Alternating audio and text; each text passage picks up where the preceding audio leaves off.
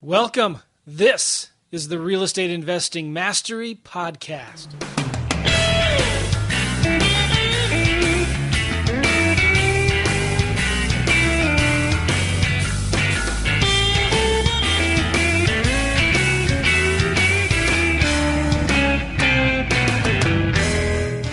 Hey everybody, welcome. This is the Real Estate Investing Mastery Podcast, and I am Joe McCall. And Alex, how are you, man? I'm good, man. This is awesome. Like I said, it's been a little bit since we've done one of these, but we're back in it, and it's great. Great guests, yes, great co-hosts. What more can you ask for? We recorded a bunch of them and just had a huge backlog of podcasts. And I did a bunch of videos kind of on my own with myself and Claude Diamond and a couple other folks that great released. Content. I like Claude a lot, and so, but anyway, it's been cool. I would say I missed you, Alex, but that sounds kind of weird. We still have to meet Joe, so. Yeah.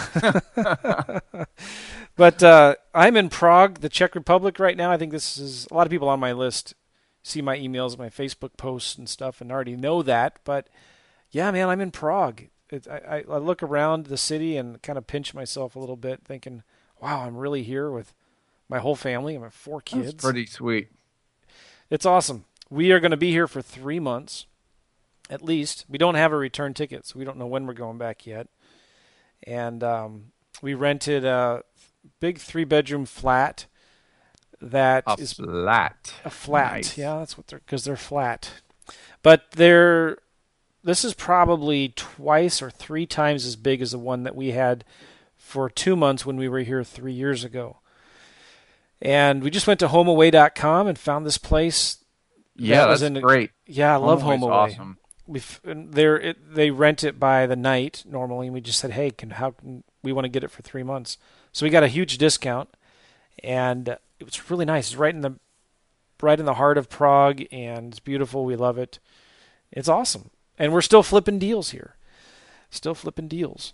Gotta be. Gotta keep it going. Keep the train moving. You've been doing virtual wholesaling for a long time. In fact, it's one of the things that you're known for, Alex. I mean, yes. And you're wholesaling virtually in your own backyard and in some markets around you.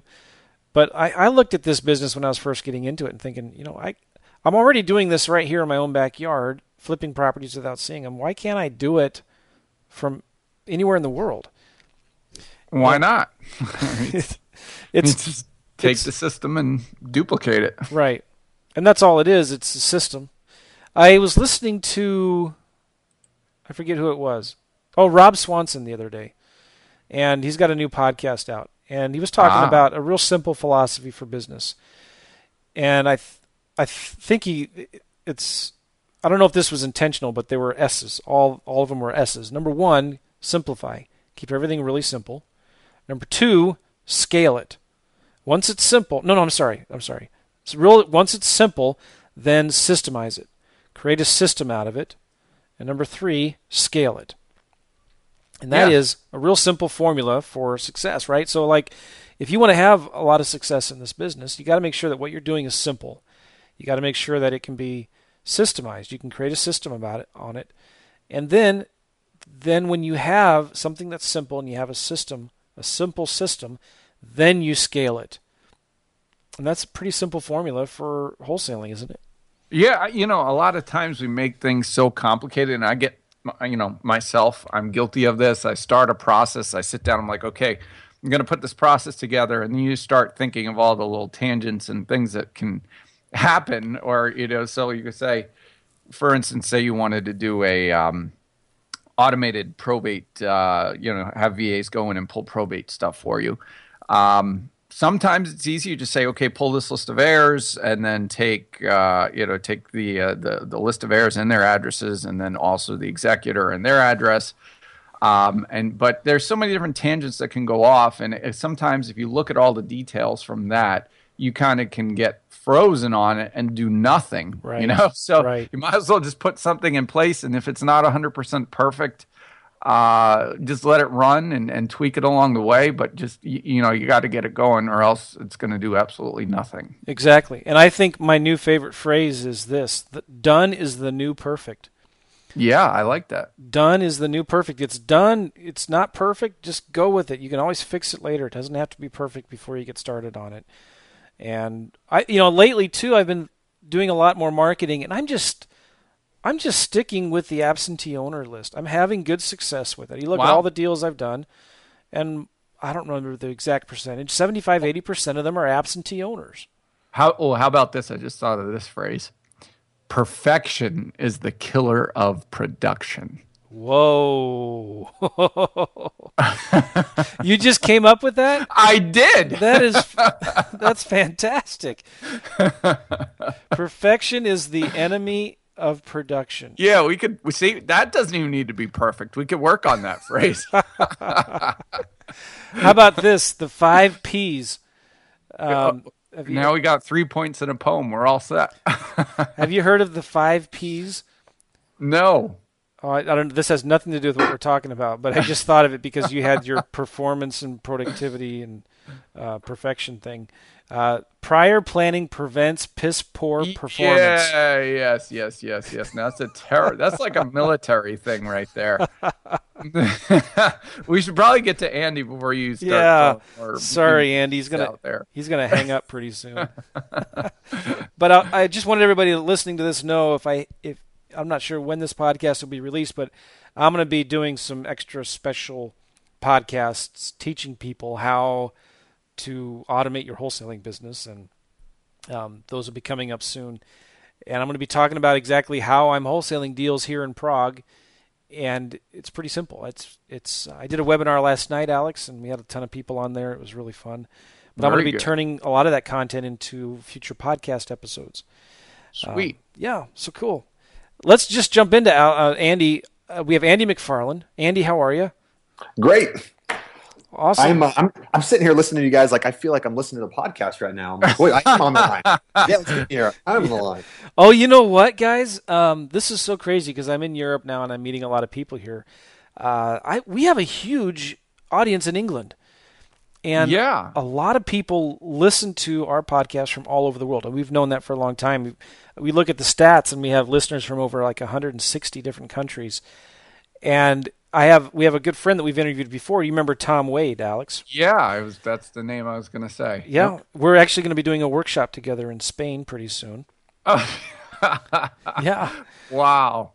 But he keeps on finding these people that are telling him, "Hey, I heard you on Joe and Alex's podcast." Nice. It's amazing. I did a webinar the other day. I had people on there from the United Kingdom and from Argentina and another person from Switzerland and Norway. The rain in Spain stays mainly in the plain. Okay. Do you know what that's from? No, I don't care to know either. Wow. That's a classic movie. What is it from? My Fair Lady. All right, Andy. Sorry. Alex is random, isn't he? I love it. I am random. So, Andy, you're a wholesaler. You're working with one of our mutual friends, Justin Williams. Yes. Are you in California? You know, I was doing some stuff in California, and I'm not anymore. I'm not doing stuff in California anymore. Where do you live? So I live in Utah, and I do business in Utah. I also do business in New Mexico and in Indiana, and I was formerly doing some business in California too. Okay, cool. And nice. Are you doing a lot of stuff in Indiana right now? Yeah, I actually am. We need to talk after the podcast episode. Absolutely. Are you buying properties there or just wholesaling? What are you doing? I'm wholesaling right now, but I am there. I actually picked that market because why not, right? And also I wanted to keep some properties there. So I'm wholesaling them now, but I'm going to keep them. It's a fantastic market. Wow. Absolutely. Yep, that's why I decided to go there. So 3 of my favorite markets right now, just from friends that I've been talking to, clients and students that I have, is Ohio, Indiana, and Jackson, Mississippi, believe it or not. Those are some really hot markets right now where I'm seeing, and we do marketing all over the country for our clients, right? And we're seeing about triple the response rates with our direct mail in places like Ohio and Indiana compared to what we're seeing in Florida and California and places like that, even Missouri. Oh, it's amazing. From market to market, the difference, because of the different markets I'm in. I mean, even my own local market is response rates are way down compared to some of my virtual markets. Right. Yeah, I've seen that too. Huge difference depending on where you're at. Huge difference. I don't think that's just because the market's been rebounding. Because I remember when the market was really hot back in 2005, 2006. There were still pockets around the country where people were doing a ton of deals, more deals than other parts of the country. And you just got to find out that I love that book, Who Moved My Cheese? And you just got to think about where's the cheese now? Because it changes all the time. Where's the cheese? Absolutely. Where's the cheese now and where is it going to be? Because we all know this market we're in right now is going to shift into something else for sure. Oh, yeah. Yep. Who knows? Maybe it'll be Montana. I doubt it. It might be Spain. Hey, yes. That's I'll mention the guy's name, Chris Sater. He's out there in Montana, isn't he? Let's talk. Let's do this. We did it. Let's we did that with him. I like Chris. We released our interview with him a few weeks ago, as when we're recording this. Great feedback from the guy and from people listening to the podcast. Really good guy. Yeah, I like Chris. So Andy, you been wholesaling a while. Talk maybe a little bit real quickly. How'd you get into real estate? What were you doing before that? What was I doing before that? You're going to embarrass me here. Before I was getting into real estate, I was working as a guy on a dock. I was just a dock worker loading and unloading big trailers. And I had read Rich Dad Poor Dad, but I was working on the dock and I didn't have any money. But that was kind of my W-2 income to get started investing in real estate. And then I started investing in real estate on the side. And then the side thing became more money than I was making on the dock. And then one day I was actually skateboarding on the dock, and the manager came out and he said, this was after work, I checked out and everything, I punched out the clock, and they didn't like that. So I came in the next day and they said, you're gone for 3 days, and let me know if you want, come back on Monday and we'll let you know if you still have a job. So when I came back on Monday, they handed me my paycheck and said, you're done here. So, and that was it. That was the last time I worked for anybody else, and it was a huge blessing. On the docks. You know who else worked on the docks? Who? Rocky Balboa. Oh, I don't know him, Rocky, but if you want to make the comparison, that's a bit of a stretch. Let's do it. Alex, if you do it, then... That's where he started, man. I like it. That's a great analogy. I think Johnny used to work on the docks too, didn't he? Johnny used to work on the docks, yeah. Yeah. I think the union went on strike. He was down on his luck. It was down on luck. It's so tough. So tough. People know what we're talking about right now. Wow. I can be random too, Alex. Dreams of running away. That's true. So, sorry, how many years ago was that? It's okay. All right, I'm done. I want to just play that bass line right now. Wow. Yeah, like the wah pedal out there. I used to play bass too, by the way, just random tangents. Oh, sweet. All right, Joe, we're back. That's right. How many years ago did you do that? That was back probably 13, 14 years ago. I've been doing real estate for 12 years now, 12 plus years now. Awesome. So, yeah, that was a while ago. All right, so you talk about your evolution, and you do a lot of wholesaling now. What'd you start off doing? I started off doing the first property I ever bought was a bank-owned. It was an illegal bank-owned, non-conforming triplex, and that probably just spun a bunch of people's heads there. But basically, it was just a trashed bank-owned property. I had no clue. I didn't know what I didn't know, and I was just like, "Here's a bank-owned, dirty, ugly property. I should buy this." And I bought it with nothing but just grit, and I didn't have any money, so I was in there just working, fixing things up, and I had no experience fixing things up. And I just basically went in there and I said, no one's going to tell me no. And I did whatever it took to fix it up. And at the end of that, I bought it, I fixed it up, I rented it out, I sold it on owner financing, and all this within like a year and a half span. I just learned so much from that deal. And in fact, right now my company, one of my companies, primary company, is called Treehouse Investments, and people think that's kind of a weird name, but it comes from my first property, which was, I was just telling you about, I called it the Treehouse. You know, we all nickname our properties. You call it whatever, like whatever street it's on or whatever, whoever the seller was, something. It was my Treehouse because I'd literally never done any sort of manual labor, like painting, nailing. So I was like a kid building his treehouse, but I was like, you know what? I can do this. I always knew that I could do anything I wanted to. And I'm like, I'm going to do this. And that was it. I built my treehouse and I bought it, fixed it, rented it, sold it on owner financing, and I just kept going from there. Wow. Excellent. And so your primary strategy right now is wholesaling. Am I right? Yep, absolutely. That was my primary All primary right. strategy. Do you buy and hold, keep any properties? I do actually. I do buy and hold as well. I have a rental portfolio, single of residential stuff, fourplex, duplex, a lot of single family. But yeah, I do. I believe in investing and keeping stuff for the long term as well. How many doors do you have? God, doors, I don't know. I've got about 20 like buildings between duplex, fourplex. Doors is probably 28, 30, something like that. All right. How We many? got a couple. You probably know your numbers. I'm just curious. Like, how many doors do you feel like you need to have before you stop buying properties? Accumulating doors. Accumulating doors. That's a good question. My doors, all of my doors right now are in Utah. And Utah is not like the Midwest. I mean, it appreciates better, not as good as the sand states, but appreciates pretty decent. But the Yeah. cash flow is not in the areas that I've got in. It's not phenomenal, which is why I started looking at Indiana because I mean, Well, the cash flow define is a lot better. define phenomenal. Yeah. What it's not when I said it's not What phenomenal. would be phenomenal cash flow? What would be no, I'm not going to do the deal. Was $200 a month be phenomenal cash flow?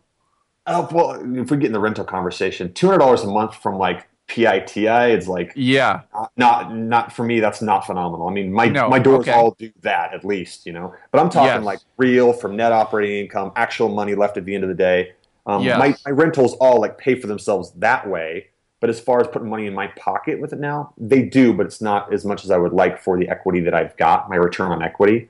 So that's why I Right. look at a place like Indiana or any of those Midwest states, and I think, okay, that's actually going to get me a better cash on cash return. Because at the end of the day, net, you're going to get a 10 cap, a 12 cap. I mean, people might call it a 20, but it's like, look, let's be honest here. Like, what is it really after everything washes out, management and all the destruction that happens in Oh, rentals? taxes are huge too. Just You know, everything, right?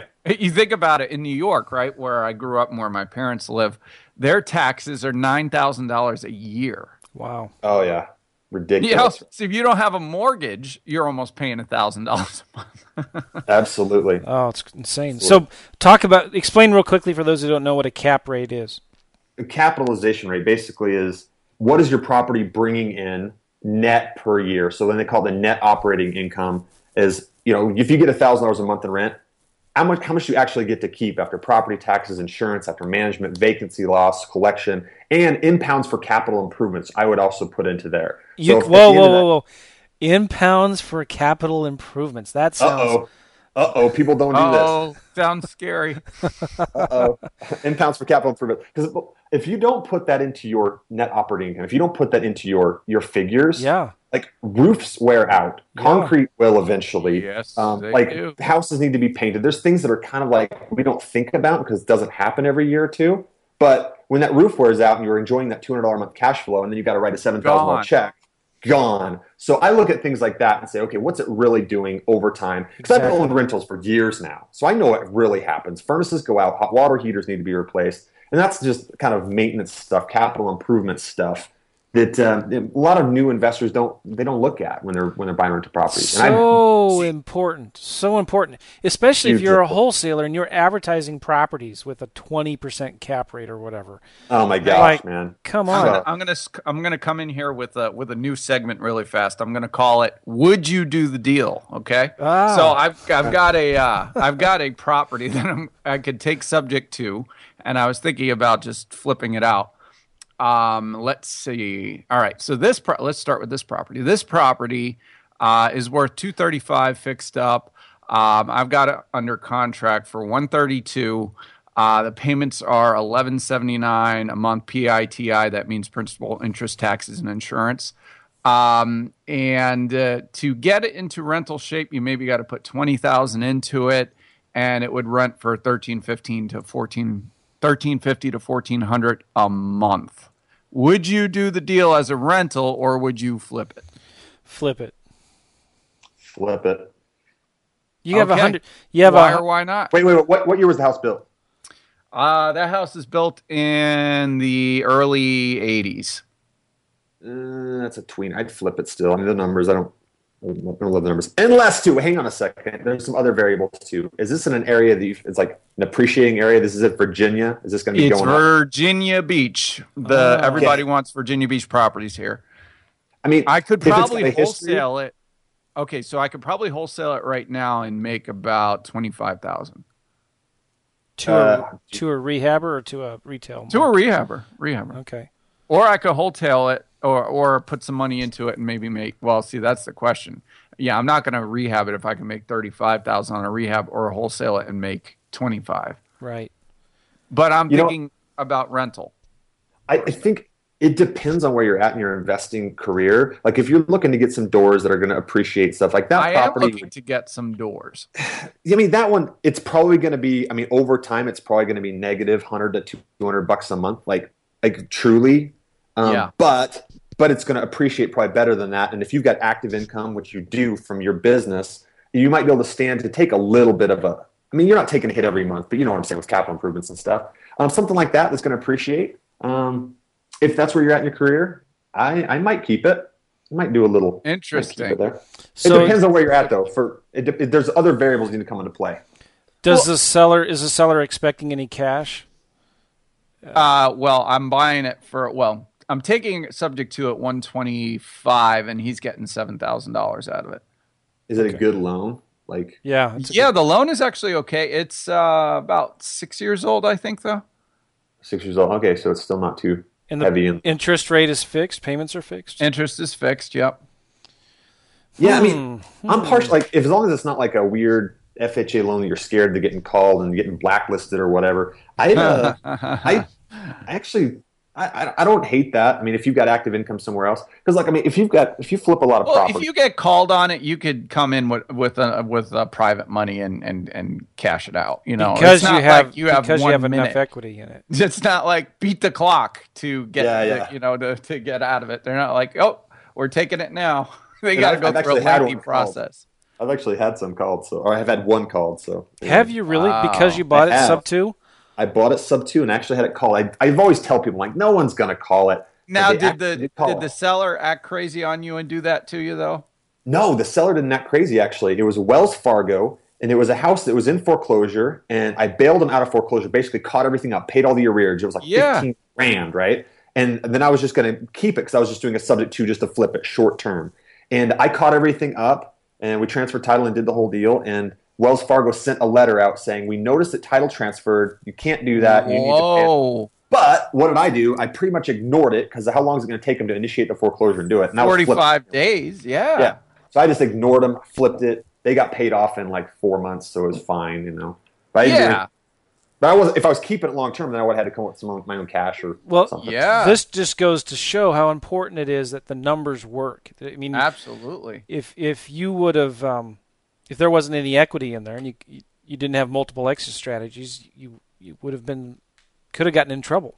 Oh yeah, you got to be careful with that stuff, especially because if you put money into that, which I think I caught up with $15,000 worth of stuff, and I think I paid the seller $20,000 or something because it was a really good deal.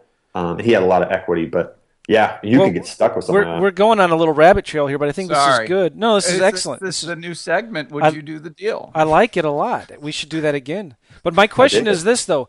Do you think because interest rates are probably going to be coming back up in the next few years that banks are going to start calling the more loans due?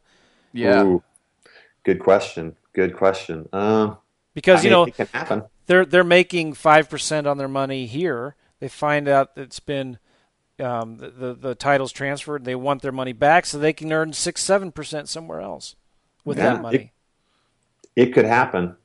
But to foreclose on a house and take it back, though, that's a big. I've heard foreclosures that cost banks, $20,000 plus. So yeah, I don't think it's going to happen.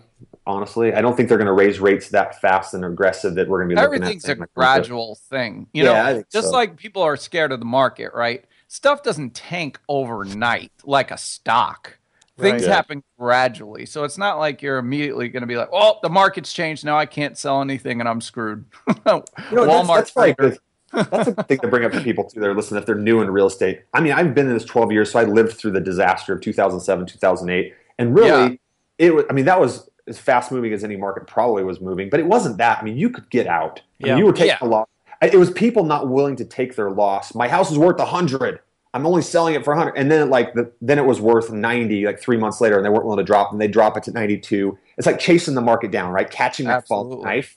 If you're Yeah. willing to just cut your losses and say, let's get out of this thing, dump it, then you're going to be fine. That's interesting. I like the what's the segment called again? Would you do the deal? Would you do the deal? We need to remember to do that more often. I think, after talking to you more about it, I might stay into it as well. I mean, if it's a good appreciating market, you only have 25, 30 grand into it. If you hold that thing for 20 years and get it paid off, that's going to be. That's the thing, because I could take $25,000 now, get taxed on it, give my money to Uncle Sam, or you go long term on it and you will make way more than $25,000. And you get to write off. This is going to give you more write-offs, isn't it? Yeah. I've got another one, but I don't think we have time for it. Yeah, we got Andy. Long term is always better, I think. I mean, obviously, anybody that's studied real estate knows it's the long term game that really wins over time. But people listen to this show probably because it's the short term that's sexy, right? You're flipping properties, making Very money. sexy. Because people gotta live. Woohoo! You gotta live, But if you've got enough money to live, then at that point you really need to take a hard look at okay, let's not flip everything. Let's keep some stuff that makes sense.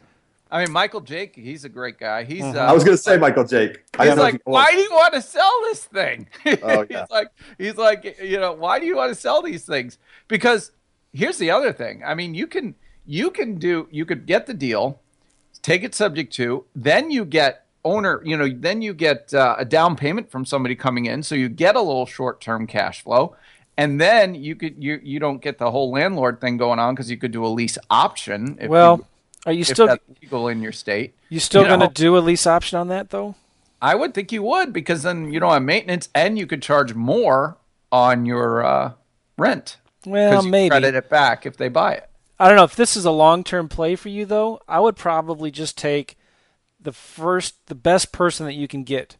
Maybe it's a lease option or maybe not, but I would probably be more lease options actually. Maybe. But I mean, would you turn down somebody though who has real good employment, really good credit? They just want to rent for a few years. No, I wouldn't. You could advertise it as a rental or a lease option, right? Because they'll think about this though. Your out sale, your boom is going to be a lot bigger if you sell it on a lease option. Because let's say you get somebody in there, you say, okay, I'm going to sell this for $235. And you're in it at, say, $160, they've been giving you monthly cash flow. They put money down, and let's say magically the sun, moon, and the stars align, and they get a loan at $235, no realtor costs, no commissions, barely any closing costs. You're going to make a pretty penny when that thing finally outsales. Yeah, that's a good point. Yeah, long-term capital gains too. Yeah. But, from the 10,000-foot view, I look at this and think, and people always argue, are you a real estate investor or are you just like a flipper? And we're investors, man. The guys that are like old sages that have made tons of money in this business, they're all the long-term buy and hold guys. But you got to be able to hold it. You got to be able to hold it for that long, and you got to be able to live in the short term. So I'm both. I've got a great business that gives me a ton of cash, passive or a ton of like active cash. Then also I recognize that I've got to be able to put it on the other side too, as the investment side. I've got to put it into notes. I've got to put it into retirement. Yeah, I've got to build it for retirement. So I'm both. So I'm not saying, hey, I mean, I don't want to go get a job at Walmart. So how many you save up cash working at Walmart to flip properties, right? Or not to flip properties, the whole properties. So, Andy, where do I find the baking soda? The baking soda. Aisle 13 in the back left. I used to work at Walmart when I was in high school or college or something, and somebody asked me where the diapers were one time, and I told them in the plumbing department. Aisle 32. Yeah, well, anyway, we talked about the cap rate thing, right? And I think it's so important because I had a wholesaler send a deal to me the other day, and they were talking about 20 or 30% ROI or cash on cash. Oh, gosh. The only expense he figured in was taxes and property management. He had nothing in his numbers there for vacancies or repairs or impounding capital improvements. and it's really, really important when you look at your numbers and you're predicting or projecting your cash flow. Spreadsheets will tell you whatever you want to hear, whatever you want to see. But you really need to look at adding in money, and so many people forget this. Vacancies, repairs, future improvements. When you're looking at your numbers, Andy, generally as a good rule of thumb, are you looking at like 50% of your gross rent is really what your net operating income is going to be? Does that make sense? There you go. 60% if I'm managing it myself. But yeah, 50%. You're absolutely on. And I've got a funny story about this. My neighbor, again, hopefully he never listens to this. I don't think he does. He's an accountant. He's like partners in an accounting firm, right? He knows his numbers, seemingly, okay? He's buying properties in the Midwest somewhere. I'm not going to mention the markets because I don't want to make him in trouble. But he's buying stuff, and he's like, yeah, I'm getting 20% returns. So I dug a little deeper, right, because I'm interested in this stuff. Yeah. And he says, so here's what they do. It rents for $700 a month. So times that by 12, $8,400 a year. And he's like, and I'm buying it for $42,000. He's like, every time, I'm making 20% returns. And I look at that and think that's a 10 cap, right? Cut his numbers in half. But he's an accountant and he's taking it off of gross scheduled income. And it's ridiculous to me. That's what people do. As an accountant, I said, well, who pays the taxes and insurance? And he's like, it's always rented. It's always rented and there's no vacancy and they always pay because it's Section 8 or whatever. And I'm just like, dude, you got Section 8. You better put some capital improvements in there. Dude. Like they're going to destroy some stuff. So anyway, and that's so you think like the layperson doesn't understand stuff. This guy's an accountant. Wow. So anyway, buyer beware, guys. Like just know what you're getting into, right? Know what you're getting into. Well, I've been there, done that, and I have that T-shirt. Okay, cool. Of figuring out, like, you know what? And that was one of the problems, not to bash the Rich Dad, Poor Dad book, because that's what got me started in the business, but I don't think that book did a good enough job explaining to people what real cash flow is. And the whole idea is, you just get enough passive income to surpass your expenses and you're out of the rat race.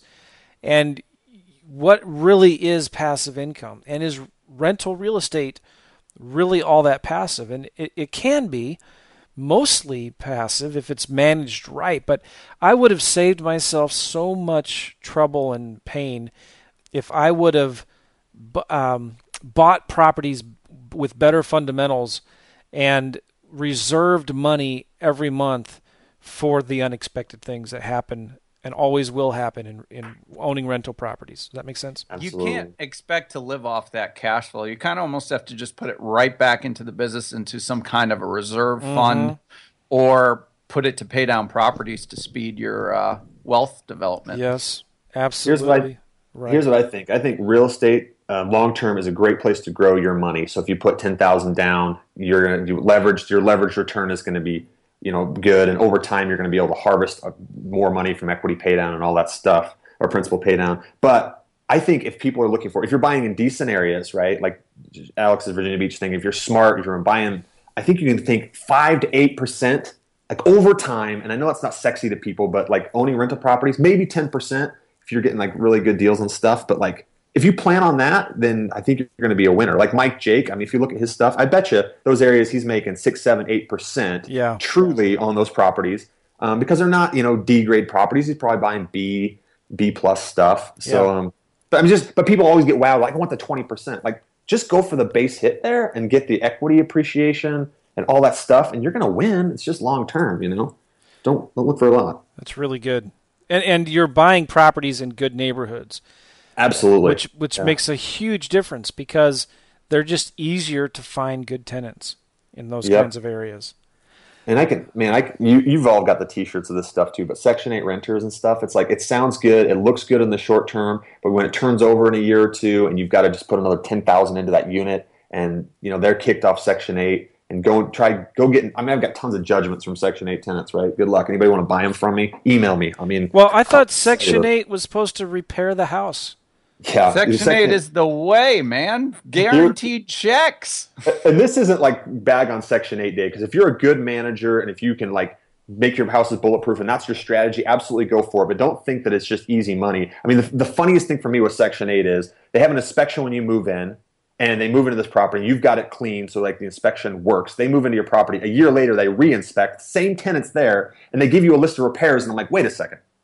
They were there for a year. Shouldn't they repair it? Nope, you've got to fix this up before we can renew this contract. And I'm just like, oh my goodness. Like, it just makes no sense, right? So, but if you want to play that game, just play it well and know what you're getting into. But personally, I'm not a good enough manager to manage that stuff. So, sorry, that was a rant. Well, but when a tenant does have to be evicted, doesn't Section 8 pay for some of the repairs? Not in my world. Did they in your world? Well, I've never had Section 8 because I never. No, when a tenant needs to be evicted and they're not paying, or somehow they get kicked off of Section 8, then it's just like, I'm sorry, good luck, get them out of your house. I mean, deal with it, right? Like, and these are people that, you can't garnish their wages or anything. I mean, it's just getting blood from a turnip, right? They have nothing, so it's like then it's on you to get them out of the house and all that stuff. So my deal with Section 8 is you're going to get above market rent, and if that above market rent over time can pay you enough to deal with the damages and the excess management stuff that has to happen there, then you're a winner. And I figured it was 3 years. If I could keep them there for 3 years, then I won. If they were turned over in less than 3 years, then I lost. But if you can keep long-term Section 8 people in there, yeah, you're going to win. But this needs to be a management strategy. I didn't know this was going to turn into a show on. I didn't either. Thinks about Section 8. But yeah, I've got opinions, man. Coming from all angles on this one. Yeah, I got the T-shirt too. But yeah, that's. One of the things we were talking about before the show, and maybe I'd like to talk about this, Andy, is I'm starting to do more and more offers, sending letter of intents to every single lead that comes in. If I have an address, I'm sending them an offer in the mail. And I mean, I don't care if they tell me to jump off a cliff and die. I'm going to send them an offer because I want to follow up, and I want to follow up relentlessly with every single lead that comes in. And so one of the things I've been doing is sending letters of intent, like options, with different options in the letter. It's not a contract. It's just, hey, I understand maybe now's not a good time for you to sell your house, but if circumstances change or something, then we'd really be interested in talking to you again. And so here are some numbers and potential ways that we may be able to buy your house. The first option would be cash. The second option would be seller financing with 5% down, let's say, and 5% interest-only payments with a balloon in 10 years. The third option may be seller financing with principal-only payments. And then the fourth option, if I do another option, may be lease purchase, depending on the kind of home it is. And so you do some seller financing yourself, and you've done some deals where you've done similar structures where you've even maybe wholesaled or sold homes that you have under contract with seller financing. Can you talk about your philosophy on that too as well? Do you make multiple offers to sellers? What do you make if a seller rejects your cash offer? What do you do then? See, I'm kind of a different animal. I come from the world of actually being like, and you guys did too, I think, being knee to knee with the seller. Like I would go there and I would close my deals up until a year and a half, 2 years ago. I would go close on almost all of my sellers locally. Okay. So I've always come from the standpoint of, I'm not just going to throw something on the wall and see what sticks. I would go there and I would literally just dive into their world. First of all, I'd get into rapport with them, do all that. I love people. I love meeting people and hearing their stories. But once I'm getting in rapport with them, I'm going to sit there and say, what are we trying to make happen here, Joe? What are we trying to make happen? And then they're going to tell me all their stuff, and they're friends with me, and I'm going to hear those things, and I'm going to look at all the tools in my toolbox, and I'm going to pull out the one that works best for them. And if that one, if I'm wrong and that doesn't work best for them, I'm going to pull out the next one and the next one.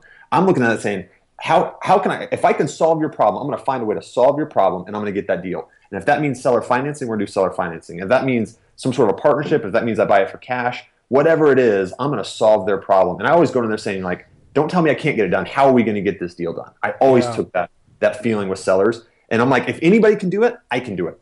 Let's make this happen. And it was not no two deals were the same. I would look at every seller and say, what is your specific needs? And if you've been working with sellers, and I think you guys have, it's not always money. People assume that haven't worked with sellers a lot. They think, oh, it's all money. They just want money. They just want money. That's absolutely not true. It's not true. They have other needs that they want. They don't want to deal with hassles. They want to be somewhere quickly, whatever. It's not necessarily about getting the most money for a property. So if you listen to them, then you craft a solution that meets their needs. I mean, you're going to win 99% of the time. That's the way I take it. That's phenomenal. Everybody listening should That's rewind. Huge. Yeah. That's the difference between the men and the boys on that one, because you realize, and it's kind of funny, I'm looking at all these different, with the new house I'm building, and you look at the different contractors and the prices that they give you, and one of the big things that can kill you on anything is when you go in and you just looking for the cheapest price, because if you if you do, you're going to end up paying maybe even more than what you thought you would have saved by going with the cheapest price. Sometimes it has to do with reliability. It has to do with the ability to get the job done, and not just somebody that's giving you a low price to get you in the door and then it's going to screw you over later. Same thing with houses. You know, if you're dealing, well, a lot of times we're dealing with sophisticated people. They understand that. And if you come across with that credibility, just like you said, Andy, I mean, right there, I was ready to sell you my house, you know? Yeah, let's do it. That should be a segment. Get Andy to Alex sells the house to Andy. Would you do this deal? Would you do this deal? Get it done. I promise you that. It's a win-win. Boom. All right, so definitely I get it. Now, it's important to have that attitude when you're meeting with a seller. I'm not walking out of this house unless they have a contract. And it's about meeting their needs. Absolutely. So you said, though, a year and a half, you've not been doing that or something? What did I miss something? Look, a year and a half ago, so I've got multiple different areas. I've got 3 acquisition managers who basically are the salespeople in those areas. So a year and a half ago in Utah, my acquisition manager, I brought her in, and I haven't closed sales there. But I've probably done like 8 or 10 in the last year and a half, just because stuff comes up and I'll go do stuff. So I still am in the saddle doing it a little bit. But before that, I mean, you got to stay sharp, man. You got to stay sharp. Before that, yeah, you got to stay sharp. But before that, I mean, I was doing, I was in sellers. I mean, hundreds and hundreds and hundreds. I've just done it so many times, right? So and I don't know if you guys come from that. I mean, that's a hard one, because giving over, and that's something that I struggle with, is saying nobody's going to be able to close this person better than me, right? And I'm sure that was a hurdle you had to overcome. Huge. What did you do to do that? Or, I mean, dealing with these people, are you, number one, are you paying them on commission? You pay them a salary plus bonuses, or how are you doing that?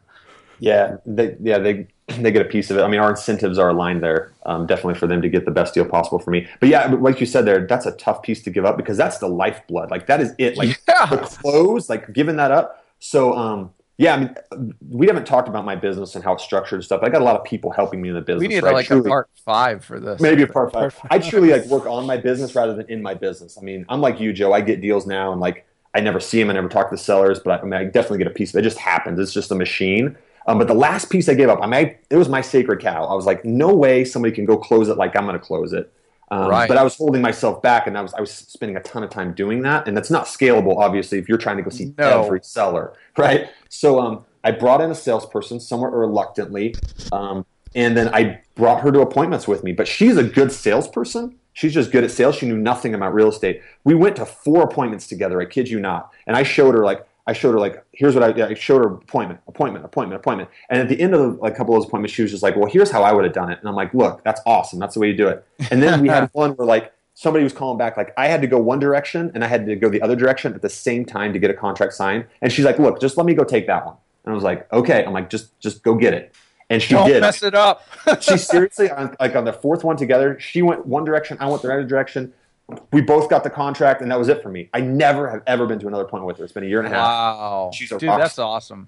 But that said, she was good because she's just good at sales. But then I needed to tune her up with that real estate knowledge, which is why I've built trainings for her on lots of different things. How I do the reverse math, how I educate the sellers, how I adjust value on site, how I do pre-work before an appointment. And finally, the last thing I did a couple of months ago was on selling seller finance. Because you can imagine you're a good salesperson, but if you don't have the tools to be able to explain something to somebody, you can't sell it to them. So I did a training for her and some of my other people on how to sell seller finance to a seller. Because as a salesperson, I don't know if you guys probably know this, you need to believe in your product.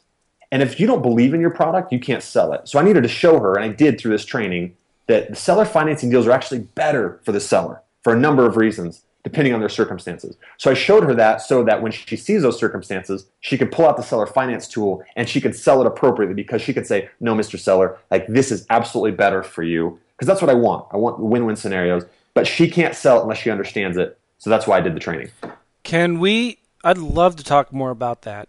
Yeah, absolutely. And we've come up to probably a good stopping point on this podcast. And can we do that with you on a part 2, Andy? Absolutely. I love it. I love this stuff, man. Part Real estate 5. is Part 5. When are Alex and I going to sing? When are we going to sing? Is that part 3 or is that part 6? We were talking about Justin Williams, and you work with Justin Williams a little bit. Yeah. Well, you still do, right? Well, Justin and I, we do education stuff together. I mean, he's a huge volume flipper, and I'm a volume wholesaler. So we're both just like, and we're friends. So I was like, man, you teach that side, I'll teach this side, and that's what we do together. I love his podcast. So I love Justin, and I mean in a good way, right? Anyway, dude, I know where you're going with this, Joe. Every time we do a live event together, I make him sing. We're halfway I'm there. like, Justin, sing. You guys want to hear him sing? And everybody's like, yeah. I saw that Justin, video. sing. That was funny. It's he hilarious. does. He has this podcast, House Flipping HQ. Everybody should go check it out, House Flipping HQ. And I don't know what happened. I finished one podcast episode and I forgot it was even playing. And all of a sudden I hear this Arabic singing on my speakers. Arabic. I'm like, what? Who's singing in Arabic through my speakers right now? And I'm listening like 30 seconds. What on earth is that? And then finally I reckon it's Justin Williams. He's singing some song about flipping or whatever, and it sounded like totally what you hear at those Arabic house of prayers, you know, when they are singing out on the speakers to the whole city. Yeah. I thought, and I told him about that later. I thought, man, I wish I could remember which episode that was, but it totally sounded like some Muslim call of prayer. And I say that with full respect to anybody. I don't mean any disrespect to the Muslim faith, but it was hilarious. Yeah, he's awesome. He's just such an action-taking guy. He's the epitome of what you guys were saying earlier, right? Like, perfection's the enemy of good, or done is the new perfect. I forget what Alex said. Performance is the killer of production. I just perfected that. You ready? Yeah, go ahead. Come on now. All right, here it comes. The desire for perfection is the demise of production. Oh, well, you did that real time while we've been talking about this other stuff. When did you have the brain power to perfect that, Alex? Dude, he's a machine, ladies and gentlemen. My brain goes in so many different directions. It's painful for me. But Justin, that's a perfect example of how he just takes action. I mean, he just says like, look, you're not perfect. Like, he just do it, you know, and it's amazing. Just doing stuff is what causes, you know, fail forward. New perfect. Fail forward, absolutely. Fail forward fast. Absolutely. Okay, so cool, Andy. Let's do this. I need to get going. I got to help feed my kids. I'm dad for a week. I mean, I'm always dad. I'm mom. I am mom and dad for a week with 3. Where's your wife? She's in Kosovo. What? Look at this guy. Kosovo. So you're in Prague and she's in Kosovo by herself. No, with my 10-year-old son. How far is Kosovo from Prague? Is it like? Do you even know where Kosovo is? It sounds Ukrainian or something. Sounds like Kokomo, like the Beach Boys. It's in the Bahamas. No, it's not. Kosovo. It's like that's like a. Yes, it's one of the former Yugoslavian states or republics or something. And it's part of. It's so confusing to me. The Bosnian Serbian area. War-torn region. Our church. There's been wars over there. Yeah. Well, our church, St. Louis Family Church, awesome church, slfc.org. St. Louis Family Church does this huge summer kids camp every year in St. Louis, and this last summer we did it. 6,000 kids over 2 weeks, and it's called Jump. So we do a kids camp in Kosovo every year. It's along the similar line. And they have about 2,500 kids, and it's really, really awesome. So my wife is going to volunteer and help with my 10-year-old son, and they're there helping serve. And it's really cool. It's this kids camp. They do soccer camps, you know, like soccer, what do they call it, lessons or something like that. And then they help kids learn with English. They bring a bunch of dentists from the United States over there to help kids with their teeth and stuff, and then they do Christian ministry. It's really, really awesome. Awesome. And we just couldn't. My youngest kids are too young to go, so I decided I would stay here with the 3, and it's kind of crazy. I miss my wife, man. She's Absolutely. Yeah, she's- when the wife is gone, man, it's woo. she Respect them is a lot after they're young. You're Oh, like, man, they do a lot. she is the better half. She's the better 2/3. Mine too. So anyway, that's why I need to end this. My kids are doing pretty good. I mean, I don't smell any smoke. But Andy, let's do this. Let's end this for now, and we'll reschedule for part 2. And Andy, where can people go to get more information about you and what you do? I do a little social media thing called I Love Real Estate Stories. So if you go to iloverealestatestories.com, or if you go to YouTube and put in Andy McFarland Real Estate, do a ton of videos. We didn't get a chance to talk about that, but I think you guys will dig that if you go there. Andy McFarland Real Estate on YouTube. But yeah, you can go there or just email me at andy@iloverealestatestories.com.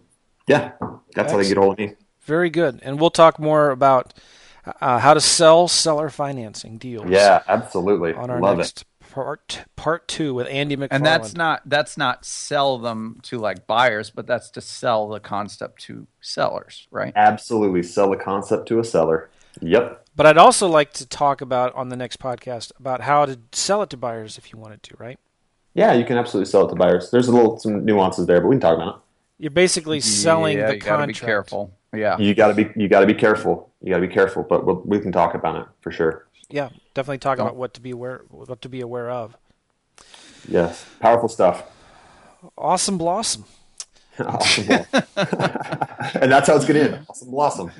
Well, No, we got to end better than that. Come on. Okay, Give us how a good about phrase? Good phrase, Andy. Give us a good phrase. The good phrase is, I don't forget what perfection is the killer of production. how about not? Oh, I'm going to screw this up. No, Anybody the who knows desire for perfection. Because desire. If you're perfect, that's good. But if you desire for perfection, then that could screw you up. Well, there's nothing wrong with desiring perfection, but like Okay, maybe we got to work on that. Joe's got one. He's got some gold though. What's the gold you got, Joe? Nashlada now. Is that a 3-bedroom flat in Prague? What is that? Was that German? That's Czech for goodbye and see you later. Okay, all right. I like we can work it. with that. And don't I ask like me to say it again because I butchered it and I'm embarrassed. But Somebody in Prague right now is covering their ears going on now. oh, that was horrible. Nashlada now, something like that. Nashlada now. I right. totally butchered that. All right, well, Nashlada now. Great podcast. Great podcast. Can't wait for part 5. Yes. Okay. Good. See you guys. All right, see ya. Our website. Hey, realestateinvestingmastery.com. Realestateinvestingmastery.com. You might want to check that out. Yeah, and check out the Fast Cash Survival Kit. Realestateinvestingmastery.com. We'll see you in part 2, Andy. See you, Andy. Sounds good. See ya.